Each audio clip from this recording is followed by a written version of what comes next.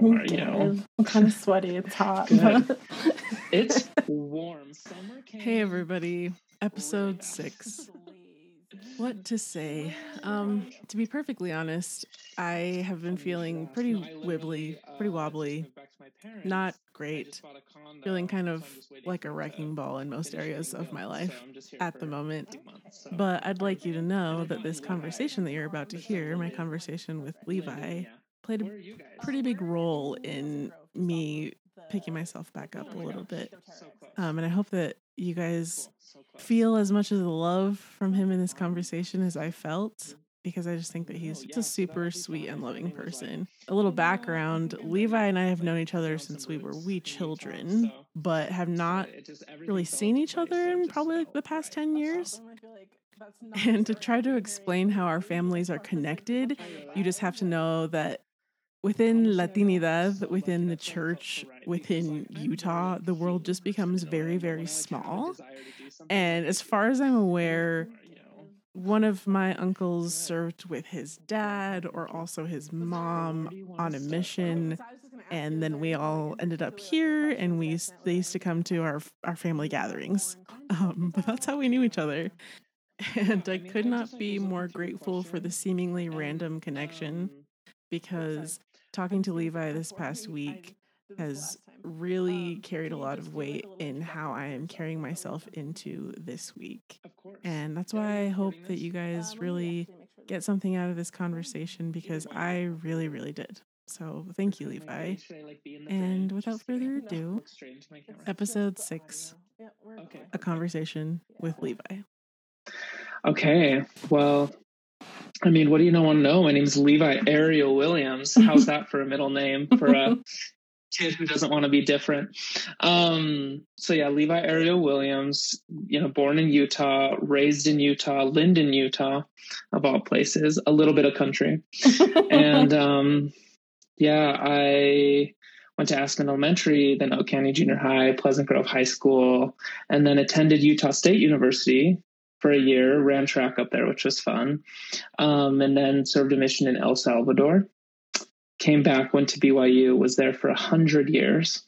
And went through this whole kind of process of trying to rediscover myself, had all these plans that I thought I wanted for my life, but then I realized eventually I needed to come out. And so I did that, but then was still in the church, and then kind of had a second coming out of like, oh no, now I'm dating boys. And, eventually kind of finished school and had to start working. And now here we had some relationships, and here we are. But yeah, half Mexican. So my dad is from Colorado. My mom is from Ciudad Juarez, Mexico. And she came over to the States when she was in her early 20s. Yeah. So there you go. And I think we can build off a little bit from that. Yeah. Perfect. Thank you. Something that really was kind of stood out to me in one of your questions was just kind of part of even this introduction, like, have I ever felt discriminated against? Mm-hmm. And I thought that would be kind of an interesting place to start, unless there was a question that you wanted to ask first. No, that's perfect. Go for it. Okay, cool. So it's interesting because as a kid, like, obviously when you're around other kids pick on other kids. And I remember growing up, there were very few like Latins around us, like where did you go? Like Bonneville? Mm-hmm. I don't know how many Latin kids were around you. Like 0. So few. Yeah. I think I remember there was one Black girl in my class. And then I want to say there was maybe like 2 other kids that I remember being like colored and different. And usually I was getting picked on because I was like kind of girly, and maybe the other kids were getting picked on because of the color of their skin. And sometimes it was because of the color of my skin. But it's interesting because as a kid, when I would observe other people getting picked on or discriminated against in some way or another, it's not that I felt discriminated against. Suddenly it was me discriminating against myself. And I feel like that is kind of what my life has been, is where like I've definitely been a witness to a lot of discrimination. Some of the hardest things has been learning to not discriminate against myself because I just don't want to be different, and then not discriminate against my loved ones And it came out of, when I would get frustrated with my mom for speaking Spanish at the grocery store, like, we're in America, speak English, you know what I mean? Which is like so mean and like so sad. Or like when we were with like a bunch of my Latin family and, you go to Lagoon and they like, I don't know, just do a lot of like weird Mexican things, which is like so fun, bring all your tamales, or you just like, you don't buy food at the park. You bring basically your whole kitchen with you. And you're like, wait, why are we different? You just don't want to be different.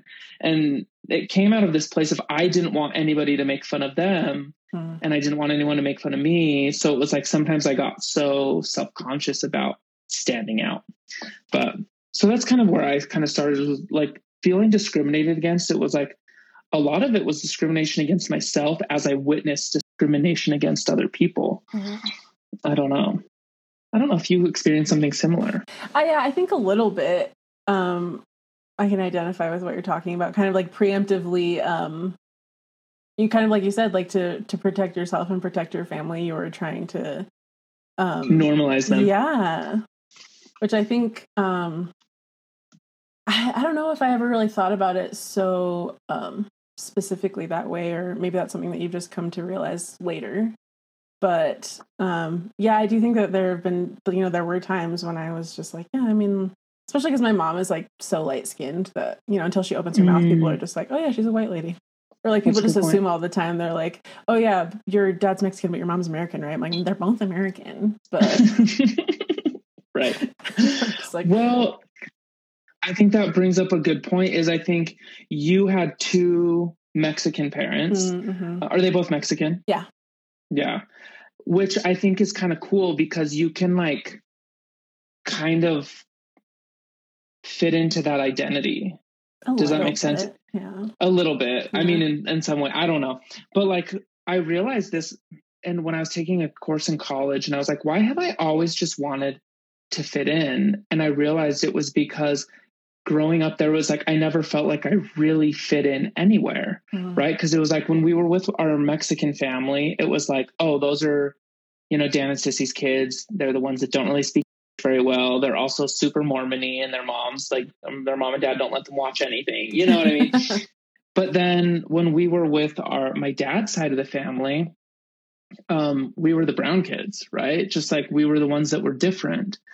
And then on top of that, there was me being just a boy, but being very effeminate, like really interested in girly things. And so it was like, no matter where I went, it was like I was different in some way. And I think that's why I started to like develop this fear of being different, and just like wanting to curate my life in a way that would make sure I wasn't different, that I fit in somewhere. Yeah, I mean, I guess that's one thing that I kind of, you're the first person I've talked to thus far who's one white parent, one not white parent. And like you brought up before, that both my parents are Mexican, but there's, and I've been trying to figure out for a long time exactly why it is that I feel like, because I talk to my friends who are mixed, and I feel like I identify more with like their experience than someone who has two Mexican parents. And I feel like part of it is that from even talking to my parents more recently, when they joined the church, I feel like they left behind a lot of the more cultural Mexican things, and and I don't know if it was consciously or not, like cleaving to like proximity to whiteness in the way of the church. And I got asked all the time, even people who hadn't seen my mom would ask me all the time, like, are you a have-seen? I'm like, I didn't know what that was at first. I was like, what? And they're like, one of your parents is white and the other one's Mexican. And I was like, no, both my parents are Mexican. I'm like, my mom's like pretty light skinned, but I feel like I got that a lot because they didn't get the vibe off of me of like super Mexican, and and that's like a whole other conversation of like what that really means. But right. I don't know. And the more I talk to people, the more I feel like none of us ever really feel like we fit into anything. But I definitely feel like your experience, like with all of the differences that you did have, like, or that you do have, it had to be a very different experience. And like, what was that like with your parents? Like, did they ever talk to you about, I don't know, like, I can't even think of like what, like, did they ever talk to you about people might treat you differently? Or no, that's funny. Did you guys ever have like open experiences about discrimination or anything? Because we definitely did. But okay, so open experiences, I mean, even to this day still, I mostly witnessed them with my mom. Mm-hmm. But I mean, my parents never like sat us down and was like, hey, just so you know, you might be different, you might be treated different or whatever. But I think it's because you mentioned something really interesting, which was that they kind of left behind a lot of their heritage, your parents did, mm-hmm. to kind of cleave unto like the culture of the church. And I think that was the identity that my parents wanted us to assume, right? Was the identity of like a worthy member of the church. Mm-hmm. And then that became the like first priority of like who we were, the way that we lived, like so much so that like we assumed that, especially as the older kids, like me and my older sister, because there are 5 of us and I'm number 2, and we had like a lot of gaps. So me and my oldest sister were like pretty close in age, and then there's 4 years, and then there's another 3 years. So it's like the gap starts to get pretty big. Anyway, so I think me and my sister experienced this more, but like my parents, when we were growing up, were like so strict about everything, which not everyone is, mm-hmm. And I think I kind of became like a little bit self-righteous in the way that I like worshiped because, and I think part of it was that I was like, okay, I might not fit in here. I might not fit in here, but at least I can be the best churchgoer ever.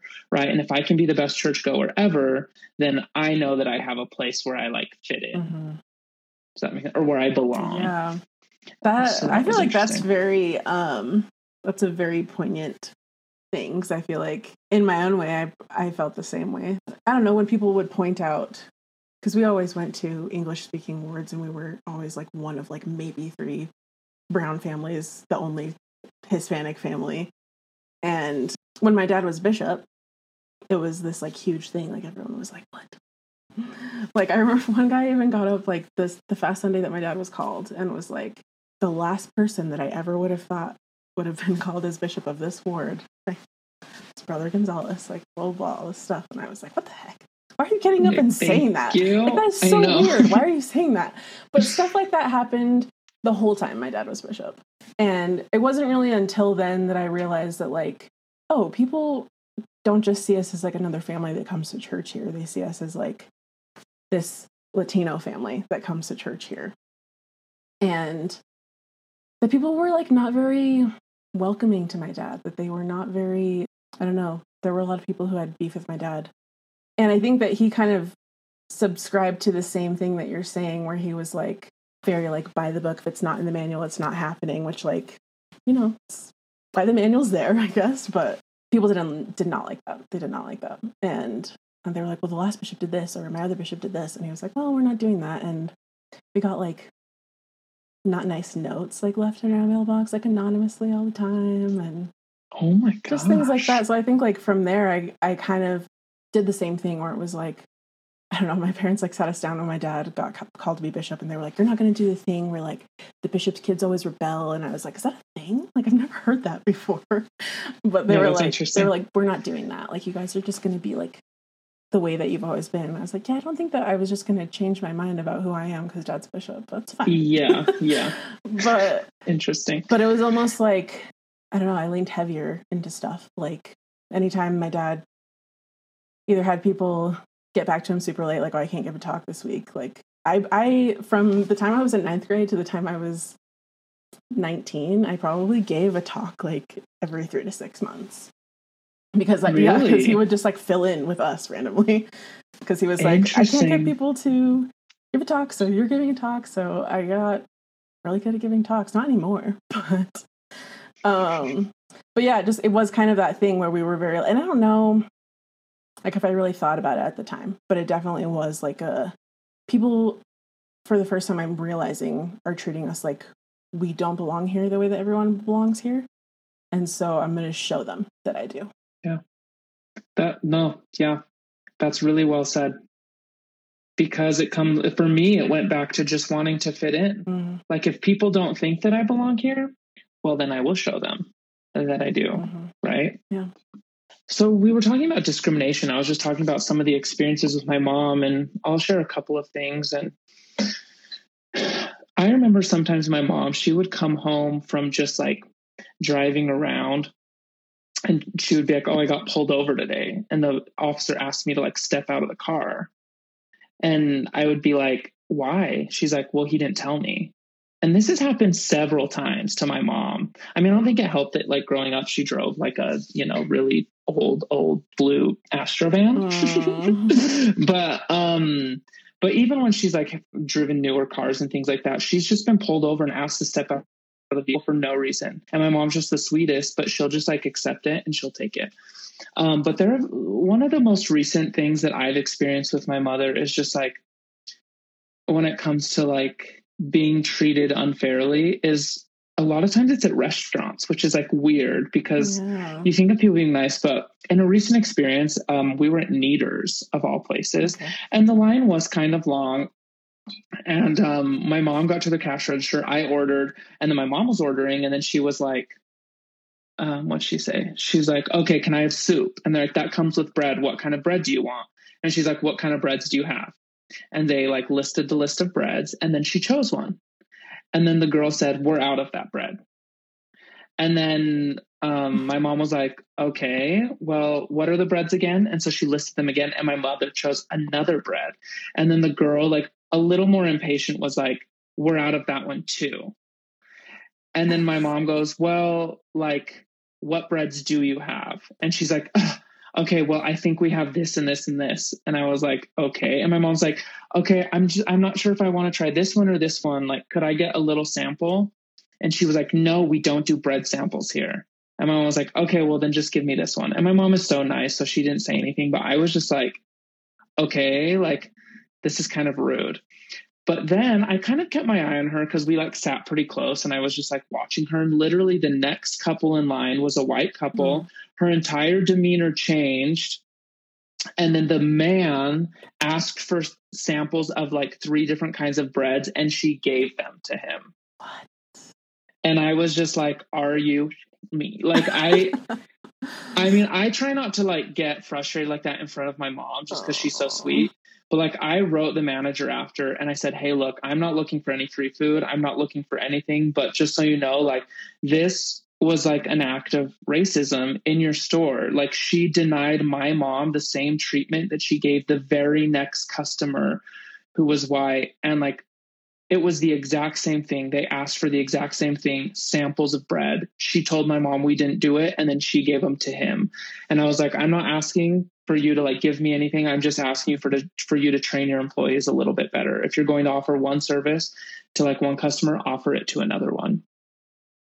And it's little things like that people don't think are a big deal, but like they happen, and they happen everywhere, and they happen in Linden, Utah, or Orem, Utah, whatever, that's on the border. But you know what I mean? Yeah. It's just like, but yeah, but it's just frustrating. That's terrible. Anyway, you asked a lot of questions about the church. So obviously I'm not active in the church anymore. And I know that was one of your questions. And I'm not active in the church just because for me, it kind of, like being gay, I eventually got to this place where I didn't know how to reconcile my experience with my beliefs. And I still don't. And for me, it's safer emotionally and for my well-being to live my life in a very authentic way, meaning this is the person that I want to be from the inside out, and I'm striving to live that way. And then we'll get a point where maybe one day I'll be able to reconcile what the church teaches with what I've experienced, but I haven't gotten to that point yet. So anyway, it was interesting getting to that point in college where I realized that I felt different everywhere in my life, because I started to realize that I wasn't doing anything for myself. Right? I wasn't studying this field because I wanted to study that field. I was studying that field because I thought it would make X, Y, and Z person proud. Yeah. Right? Like what else? You know what I mean? It's like, I don't know. I just felt like everything I was doing in my life was mostly just to fit in or to do the right thing. And that just gets exhausting. Yeah. I can only imagine like how far that goes and has gone for you, because I don't know, I'm glad that you're doing what's best for you, because I think that's all that we can do. And yeah, I think that, I don't know, I guess I wish more of us were doing that in whatever way like that means. Like even for me, like my parents, I love them, but when I told them, I think last summer, that I was like, I haven't made any decisions yet. I don't know exactly what I'm doing, but there's a like pretty large possibility that when church comes back on for real, that I won't be there. And they were just like, what? You can't do that. Like, you have to go. Like, you can't. I don't know. And it was like surprising to me that they reacted in that way, because it's like, I talked to them about all of the things. And so it's not like, and they weren't really surprised. I think they were just surprised that I actually was gonna not, you know? I think the church in and of itself, in a lot of the ways that it functions as it is now, and the culture especially, is very, very harmful to people in this like current day where things are just teetering on the end of like, I don't know. I have a hard time understanding how more people don't feel that way. But but that for me, it's just been like, I don't know, all these things that, like you said, like I can't reconcile my heart with the things that I have been like taught to believe and have believed for so long, that it's like, I don't know, I'm just kind of take a minute, and like, I'm not writing all of it off, but I just, it doesn't make sense to me to be there. It's like not the place where I need to be right this second, and I'm still doing my own thing. Kind of like curate a little like Sunday school experience for myself with some different podcasts I listen to, but I think we all could benefit from realizing that there's more than one way to observe. I don't remember what we were talking about. I do. Okay. Don't worry. I think, do you want me to just like jump into it, or do you want me to like give you a little thing? Go for it. Okay. Yeah, I mean, you were kind of talking about how like we all go through different challenges, you know, whether mine's being gay, whether it's being a colored person in the church, and, you know, there's a culture that can be unaccepting of whatever it is. And just to kind of like, it was interesting for me to go through this process of coming out, because suddenly I had to accept a part of myself that I had pushed down so deep, that I was in such denial about it for so long. And one of the like impetus for me to like come out was interesting, because it was that when people would be like, oh, Levi, I love you. Even like my parents or people I was dating, I'd be like, well, if you only knew this about me. Aww. So it was like, I remember telling my therapist when I like first came out, was like, I got to figure this out. The main reason I wanted to do that was because I was like, I just want to know what it feels like to believe that somebody loves me. At that point in my life, it was like, I didn't believe anybody. You know, somebody telling me that they loved me was, yeah, whatever. And until finally I got to a point in my life where I was like, I want to be loved. And I had to get to this point where I had to learn to love myself too, because, you know, it's really hard to be loved by another person if you can't love yourself. Yeah. And it was interesting because as I came to accept myself as a gay person, you start to like become more aware of how you don't love yourself once you learn to love yourself. And one of the other parts that I had to learn to love was this other side of me that I didn't like, which was my Mexican side.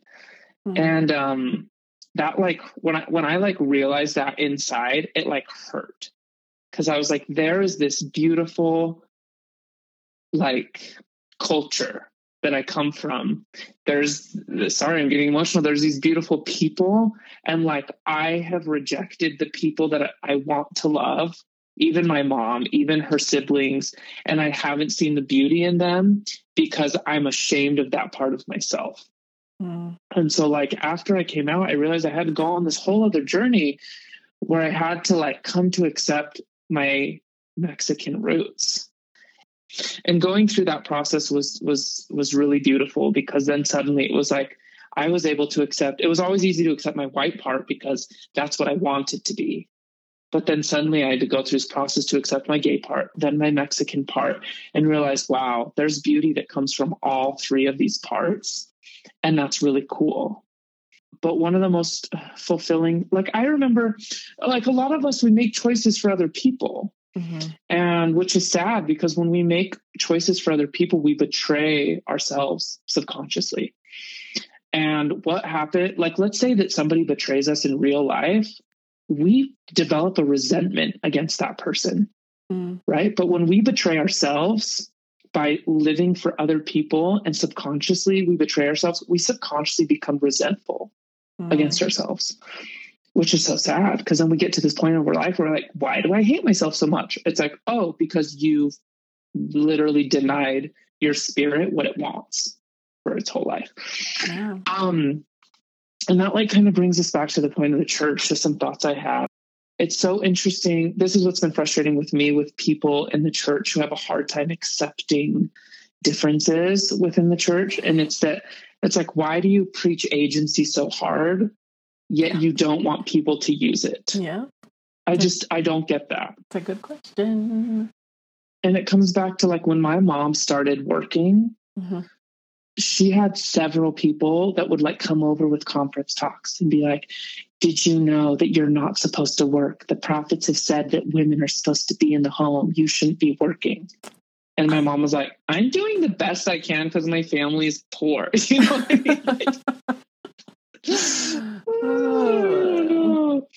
And I just think that's what's so interesting, is like, if I had like a wish for people in the church, it would be like, hey, you say that the whole purpose of this life is for us to like use our agency, and then to let us be accountable for the way that we use our agency. Like, if this bothers me when people come to me and they say, don't you know that you're not going to go to the celestial kingdom? And like, obviously, like because I'm like living a gay life, I'm just like, don't you think that's something I've thought about? Like, imagine the weight that you have to go through to literally say, okay, I know that I'm probably not going to get this celestial kingdom because of the way that I'm living my life, but I would rather go to the telestial kingdom than live an inauthentic life. It's like, don't you know that we've deliberately made that choice? Why do you think so many people just like back off from the church completely and then despise it? It's because that's a lot of weight to carry, to say, based on what I know, I'm choosing to not meet my potential as a celestial being. It's like, we know. It's something that like has come up a couple of times when I'm talking to people, is this idea that we should all be striving for the same thing, but also where it's never really said in so many words, but there's always kind of this idea in the back of my head when I hear people talk about that or give lessons about, you know, the kingdoms and where we want to end up and stuff, that it's like, well, there's only going to be so many people there though, I think. So it's like, I think for a lot of the time I've chosen to not even think about what comes next in terms of what level I'm going to end up in, because it scares the heck out of me.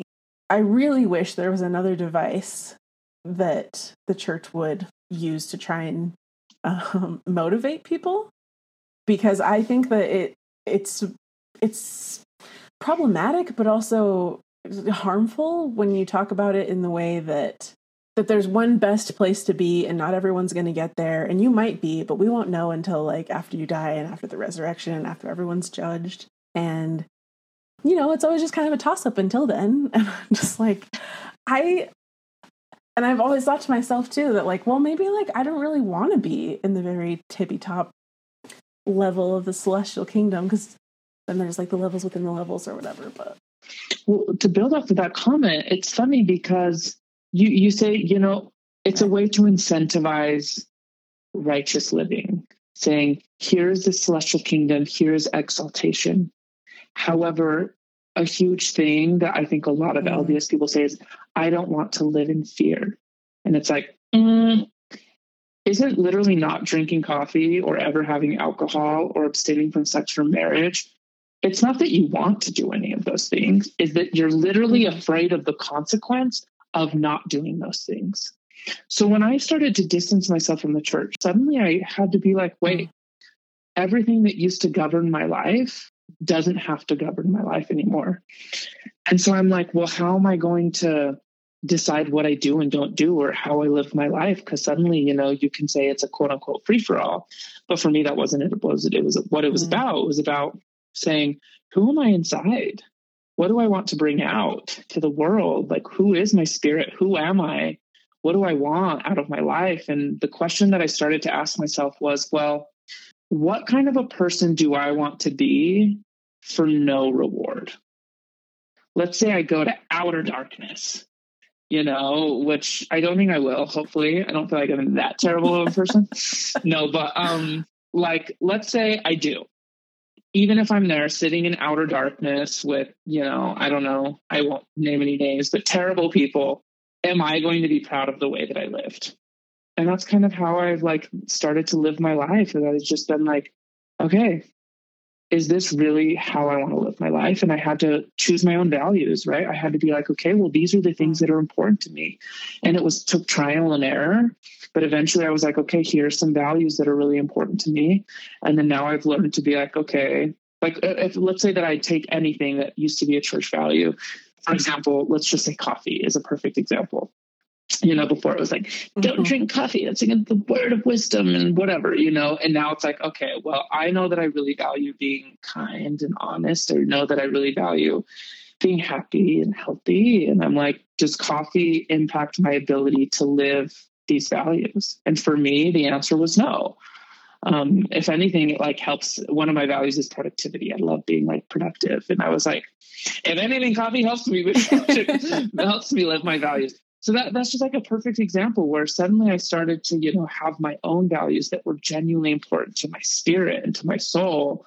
And then I started to live my life by those instead of saying, what am I supposed to live by? I chose what I was to live by based on what was important to me. And that's what I want for people. And, I'm a huge promoter of self-awareness, because I think once you figure out who you are, you can take control of your life. And then if you understand who you are, then you can live authentically.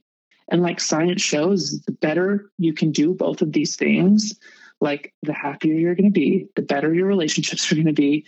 And at the end of your life, you're going to look back and be like, yeah, I was who I wanted to be. I want that for people. And the funny thing is, you can do that in the church. Mm-hmm. If the being in the church is really important to you and you really value religiosity, the thing is, don't let someone tell you how to be religious, right? Ask yourself, what do I want my religiosity to look like? Mm-hmm. So that you can make the decision. I don't know. Anyway, I'm getting a little sidetracked, but no, I think that's, I really appreciate that. Even just hearing you talk about that, I've realized over the last, 6 months to a year now, that I've always valued honesty in my relationships, and even things that are hard to say to people who really matter to me, I'm going to say them anyway. And I think what's been harder than that for me to deal with right now is the people I don't have those relationships with. That I don't have that trust with, that I don't have that desire to be honest with, because I don't know what I'm getting myself into being honest with certain people, Yeah. And when you talked about, a lot of the time where people making decisions for other people, I've always in my head thought well, I'm not that person. One of the things that I used to always, so in terms of astrology, I'm a Libra. And nice. I've never really bought into any of that, but because it always annoyed me to see the memes that would come out and be like, oh, you're a people pleaser. I'm like, I am not. I mean, I don't care what anybody else thinks. I'm not. But then I've realized over time that I think I am a little bit, in the ways that I didn't think it was necessarily a bad thing, but I don't know. I've realized that even when I don't necessarily like a person, I still want them to like me. Interesting. And I'm even if I don't want to be that person's friend, I still want them to want to be my friend. Interesting. And I've, in just different ways, I've realized how that has come into play, especially in me trying to figure out what I want to do as far as church stuff goes, that so much of me has been like afraid to talk to like my neighbors and people in my ward about things that are actually important to me and like on my heart a lot of the time, because I don't know, like A, I don't know how like they're going to react to that, and B, I don't know how it's going to make me feel to like see however they react to that. And I like to think that I would be wrong in thinking that they would react adversely, but in the little bit that I've seen from people here and there, I haven't been given a lot of hope in that sense. But I don't know, it really touched me to hear you say that you're making decisions for yourself in that way and figuring out what it means to you rather than like what it means to other people. I think that's like something I'm in the midst of trying to figure out right now. And part of it is like, I don't want to care so much about what other people think about what I'm doing with my life at this point, or how they feel about what I'm doing and what I'm saying and how I'm changing. But I don't know, kind of like what we were talking about before with having that sense of like wanting to belong ingrained within me. I don't want to stray too far from what people think is acceptable because I would be devalued in their eyes. But at the same time, like I think about that and I'm like, well, if they're going to think about that about me, like, do I even care? But it's, I don't know, like in my head it's easy, but it's hard to actually do. Yeah. Well, I think a question to ask yourself when you're going through something so hard, you're saying, who I've been my entire life, I don't know who that person is anymore, right? And there's this sense of fear of like, what is my life going to look like now that I don't have what I've always clung to? Right. And like for me, I feel like you're having this like religious coming out or spiritual coming out, you know, for you, where it's just like you want to tell people that you're going through something, but you don't know who. How will this person react? How will not? And for me, I mean, we all have to get to this point where we have to be like, well, what's the motivating factor, or what is going to determine whether or not I tell somebody? And for me, when I first was coming out, it was, will telling this person help me, or will telling this person help them? And that was the criteria that I had for myself when I first started coming out to people was, is it going to help me or is it going to help them?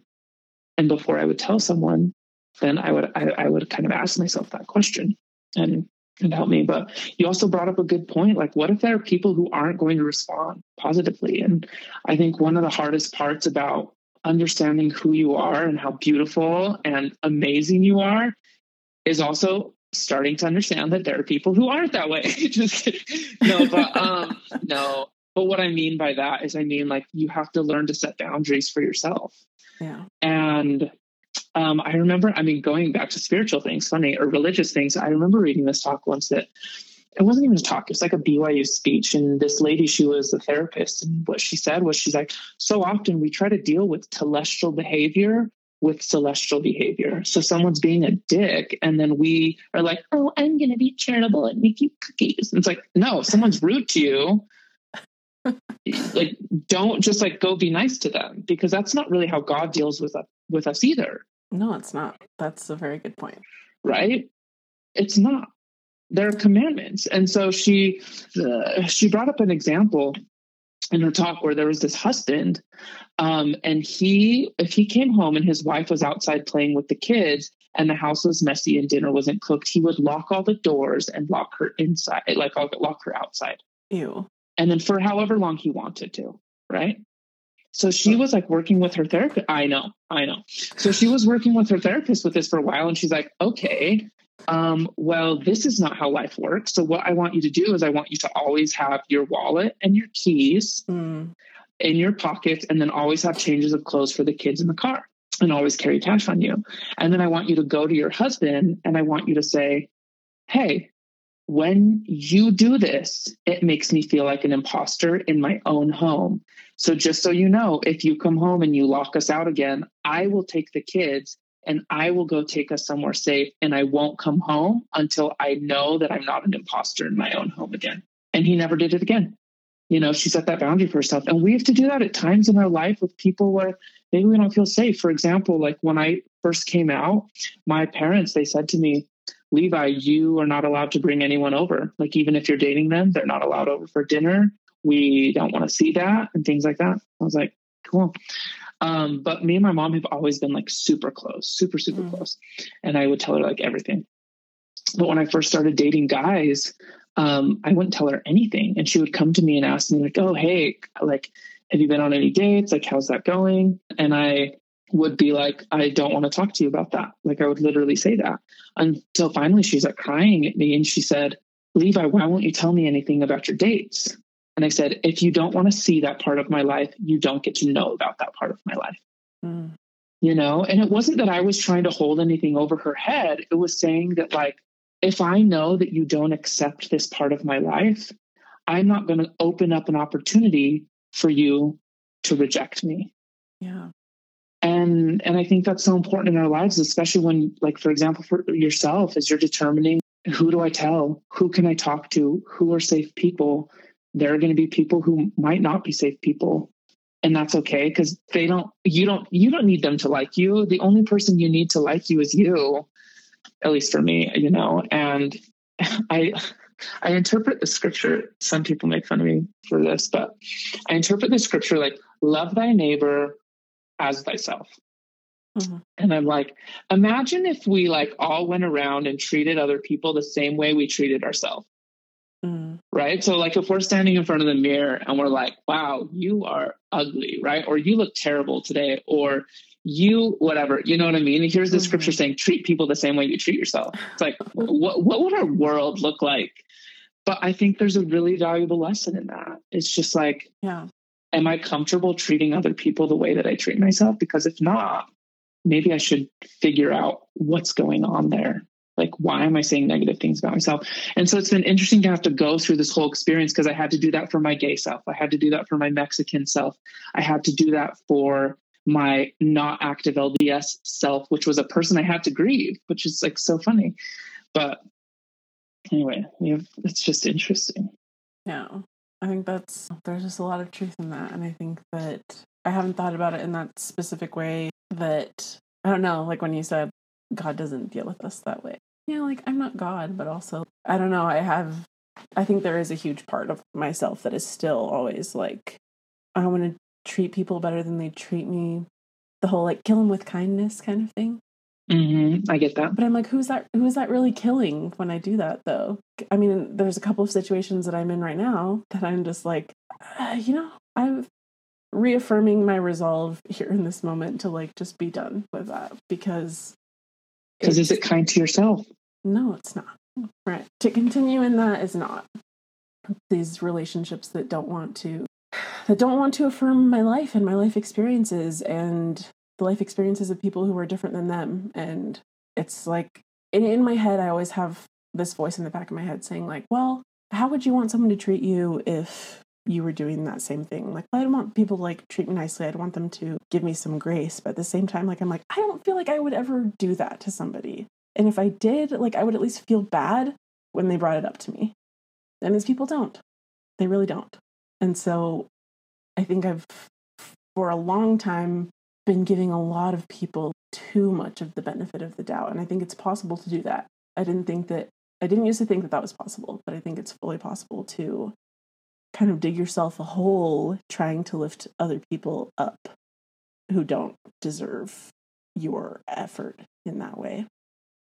Oh, for sure. And I think a lot of people think that that's like, well, that's not like a Christ-like attitude to have. And I'm like, I don't think that Christ would want me to continually put myself down so other people can feel better about themselves. Right. And also, how did Christ treat people who were judgmental and not compassionate? Right. He was very direct and very honest. Yeah. And I think that's like the truth that so much of the time we're missing. We've somehow created this like caricature of Christ as this person who always turned the other cheek, but like, what does that really mean? I think we've kind of distorted that in a way to mean that he would have just patted them on the back and said, like, it's okay, you'll get there. And in a way, I'm sure that he does that, but also this whole thing is about, I don't know, I feel like so much of the LDS religion is based around agency, and with agency comes accountability and responsibility. And I feel like so much of the time we're not putting the emphasis on those parts of it. Right. Well, and it's so agency, it's this action, it's making choices, but it's important to remember that like behaviors are a reflection of our emotions. Now our emotions we can't always control. And like that's fine. However, our behaviors we can control. And just because we want to like build a boundary and be honest with someone, it doesn't mean it gives us permission to like be a bitch, right? It just it means that we can say, hey, look, this individual, every time I'm around them, they make me feel really little about myself. And it's like, I don't like that. I want to feel confident about myself. So I'm just not going to surround myself. It doesn't mean that like, oh yeah, they make me feel bad, so I'm going to go be super mean to them. That's, I think it's important to say, okay, even though I'm experiencing this emotion, like what is the behavior that I want to give off? And it's like, maybe that behavior is, I want to see them less. Or when I interact with them, I want to make a disclaimer and say, hey, historically in interactions with you, I felt put down. And today, I don't want to feel like that with you. Right. And my intention in telling you that isn't to accuse you of anything. It's just to be honest with you. And what I really want is I really want us to understand each other instead of be resentful against each other or whatever. You know what I mean? It's just, I think sometimes it's so important to think about what is this person making you feel, but then also what do you want that person to make you feel, or what do you want that experience to make you feel? But then also like ask yourself, how am I going to get there? You know, and sometimes it's, I'm not going to talk to them.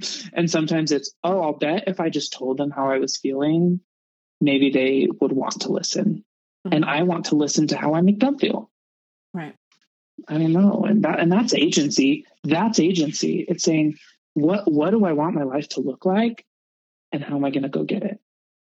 Yeah. And I think that sometimes that's what gets lost in the church is, right. They say, here's how I'm supposed to make, here are the choices I'm supposed to make in my life. It's like, that's not how it works. Well, especially like I don't know, hearing you say that, I'm thinking of the emphasis we put on being able to receive revelation for ourselves. But like so much of the time, I haven't ever really understood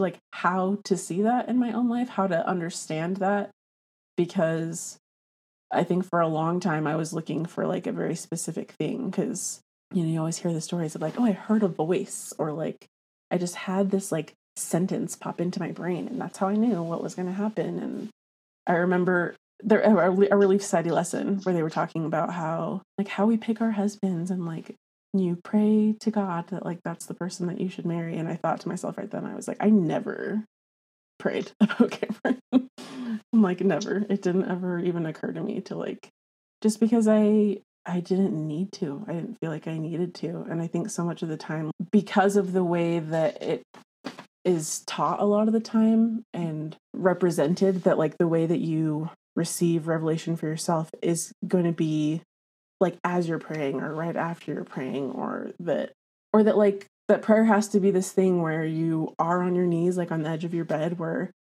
so much of the time to me, I feel like I'm just like in my head, like talking, that awareness that I'm not alone in that sense, that heavenly parents or Jesus or whoever is always around me, that I think it's appropriate at times to like, do the invocation in that specific way. But I think so much of the time I have done myself a disservice in thinking that that like revelation was going to come to me in this very specific way that I'd never encountered before. And that waiting for that was like, it was just never going to happen. Like I remember one of the first times that I really was looking for an answer to something, and I just like was not getting it. And I was like, I don't understand. Like I'm reading my scriptures and I'm like praying, and it's been like a week and a half, and I feel like I should have like felt something by now. And then like I went to my dad and I was like, I don't understand. What am I doing wrong? And he was like, well, I don't think it is that you're doing something wrong. I think it's just that you already know what you need to do, or maybe in this situation, your heavenly parents trust you, and they, whether you do it or whether you don't, you're going to figure it out. So either way, it's just like a choice that you're making. There's no wrong choice. I don't know, when it comes to this the idea of like preordination, like, yes, like we have our choices, but you know, God knows like what we're more likely to do. And so in that way, like our life is already planned out. But I just have like never felt that for myself. Like it's always just, I'm making decisions. And I think that my heavenly parents know me and I know myself well enough that I can make those decisions and that I trust myself to make them. And it wasn't until I like understood that a little better that I was like, oh, I don't have to like pray for guidance about every little thing, because if I'm really listening to myself, like I know what I need or want to do.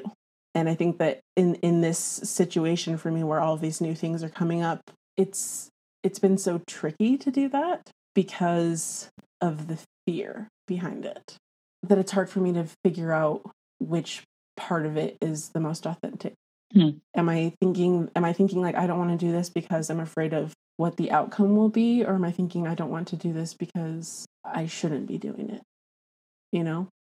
And I think that's just been the trickiest part of all of this, is because I go back and forth a lot. I've never like decided on any one thing. I feel like every day is like a different thing. And I'm just like, well, what am I doing? I don't know. Yeah, well, I think that's what's hard, is to get to a point where you know what you want. And to be like, if you're asking God to make all your decisions for you, you're not going to get very far. I'm sorry, because guess what? Like you said, how are you even going to know what's his decision, you know? Right. But it's so important. It's so important to just get to a point where you know what your soul wants. And a lot of that comes from obviously determining what your values are. Because if you know, like, oh, well, I really value honesty. I mean, you've mentioned that before. And it's like, well, is this decision that you're making, does it allow you to be honest? You know, and that's a hard journey to get to a point where you know who you are inside. You can determine whether or not you do or don't desire something, and then get to a point where you can make decisions based off of that. And it's hard, but it's beautiful, right? Yeah. Because then you know how you want to live. Sounds like you are on this beautiful journey of figuring out who you are, this journey of self-discovery. And just like from my point, it's interesting to hear your perspective, because, you know, as I've followed you kind of on and off through the years, I've always been like, oh, she's so confident. How can I like be more confident like her? And, you know, I'm like, she's so adventurous and she's so herself and she's so like unafraid, courageous. Like those are all things all adjectives I use to describe you in my head, like over the years, and to my mom, like, look what color her hair is this week. You know what I mean? Just like so excited about it. And like, look at this cute outfit. Cause I love that. But it's just a testament to that, like, while we all have our strengths, we all have our internal fears, we all have our internal struggles. And whether that's being colored, whether that's our sexual orientation, whether that's trauma we've experienced, it's all there. And it's all scary, and we all have to get through it at some point. But it's like resilience, you know, we can all become stronger as a result of it. It just takes effort. Yeah.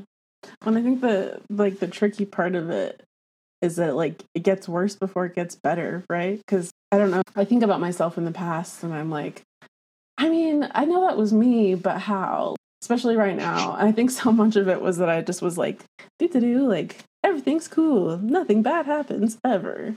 And now just being like fully, and I think a lot of like a huge part of me knew that like obviously bad things happen, but it was just this like the internalization of like the spiritual bypassing aspect of like church, that I was like, I can do all things with God, which like true, but also some things you can't just change by like praying about it. And I think that for a long time I was very heavily in that place of just like, everything's good because God is good.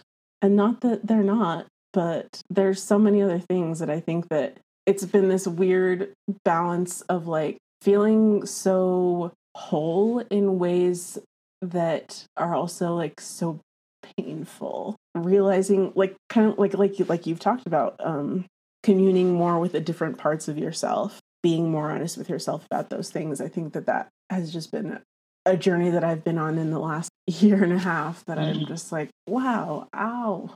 Like But there's times when it feels so, I don't want to say like good, it feels powerful, it feels empowering, but at the same time it hurts a lot.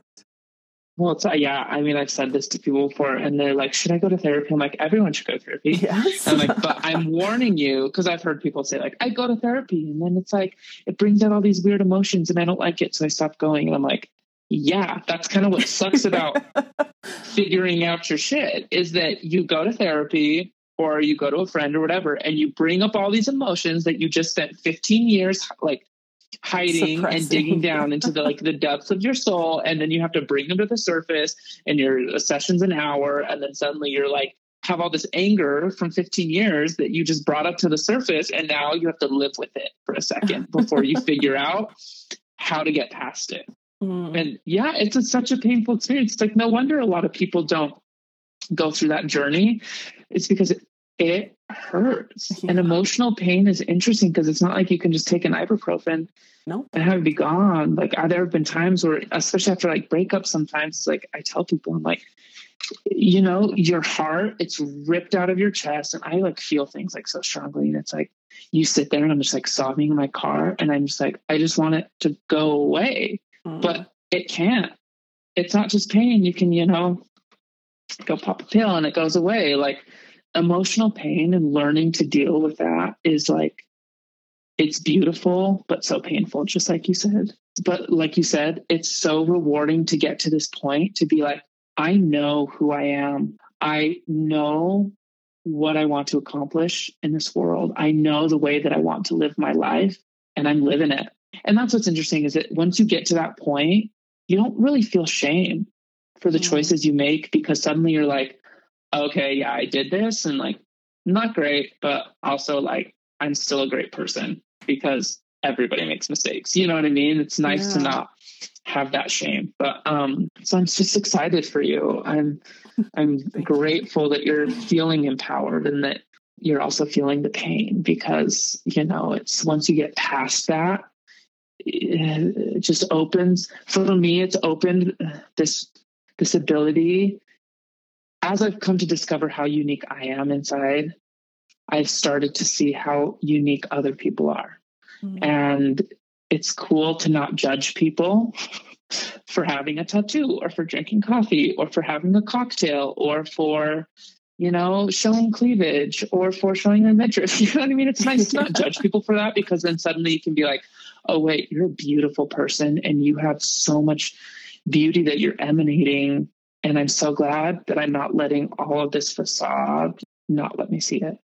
And like, the more you can see yourself for who you truly are, the easier it is to allow yourself to see others for who they truly are. And the world is just so beautiful. So yeah, I'm excited for you. Well, and just know I'm always a safe person. You can always talk to me about anything. Or my mom. She's super cool. Well, thank you for talking to me. Thank you. We've gotten a lot of good things. All right, but really, let me know what you need. Like, I'm always here to chat. And just good luck. Thank you. You too. It's hard to question who you are and the life you've lived. I really loved talking to you. So I wasn't sure what to expect, just because, like, you know, it's been a long time. I feel like you're really special, Levi. Same. Okay, we'll have you over soon. Yay. Cool. All right. Well, have a good night. Thank you. You too. Yeah. Okay, good luck. Bye. Bye. There you go. Episode 6. Hopefully listening to that sounded a little bit more contained than actually having the conversation. Maybe you noticed that I was a little bit all over the place, but that's just how I was feeling. And I think an important part of this podcast for me, and for sharing it with you, is to be honest about where I am and what's happening with me. And hopefully that will encourage you as a listener to be honest with the people around you and with yourself. And, you know, if you're a person of color within the church or within Utah and you want to talk to me, let's do it. Until next time, guys. Love you. Bye.